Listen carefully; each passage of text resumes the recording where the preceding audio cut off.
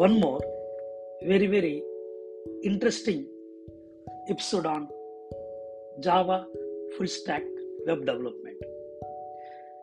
People often confused about full stack and Java full stack. First of all, let me tell you one important point that full stack is not a course, full stack is not a technology, full stack is not a language. Full stack refers to the development of an application of both client side and server side. Means in a web application we have two major components. One is front end and second one is back end. Full stack refers to the development of front side and back end technologies. Means the person who has hold on front end technologies and back end technologies. Means if a person can develop complete web application by using front end technologies and by using back end technologies, then that particular person is known as full stack developer. So in full stack web development, for front end there are some technologies like HTML, CSS, JavaScript. These are the basic technologies, and on the top of these technologies there are so many frameworks like React, Angular. And when it comes to backend, we have a programming language as well as databases, which we call backend technologies, or we can say server-side technologies. On the top of this, there are so many frameworks and APIs.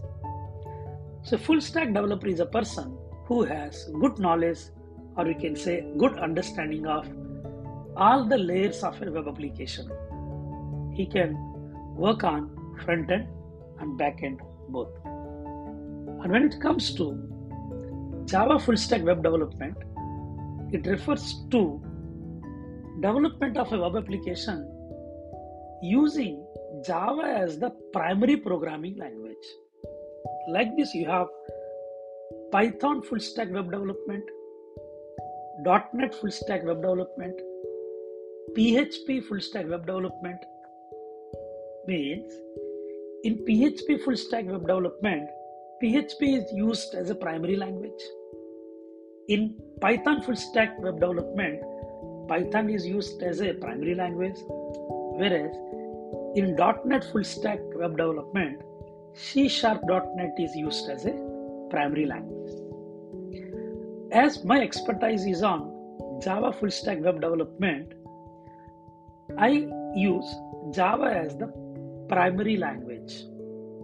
So you have to work with HTML, CSS, JavaScript, React, Angular from the front end web development side, Java, Spring, Hibernate, and there are so many other APIs, databases for the backend web development. Hope you got clarity on full stack web development and Java full stack web development. Thank you so much for listening to this episode, and let me know in the comments if you are looking for any particular podcast on any particular technology. Thank you so much. Signing off. This is your Atish Jain.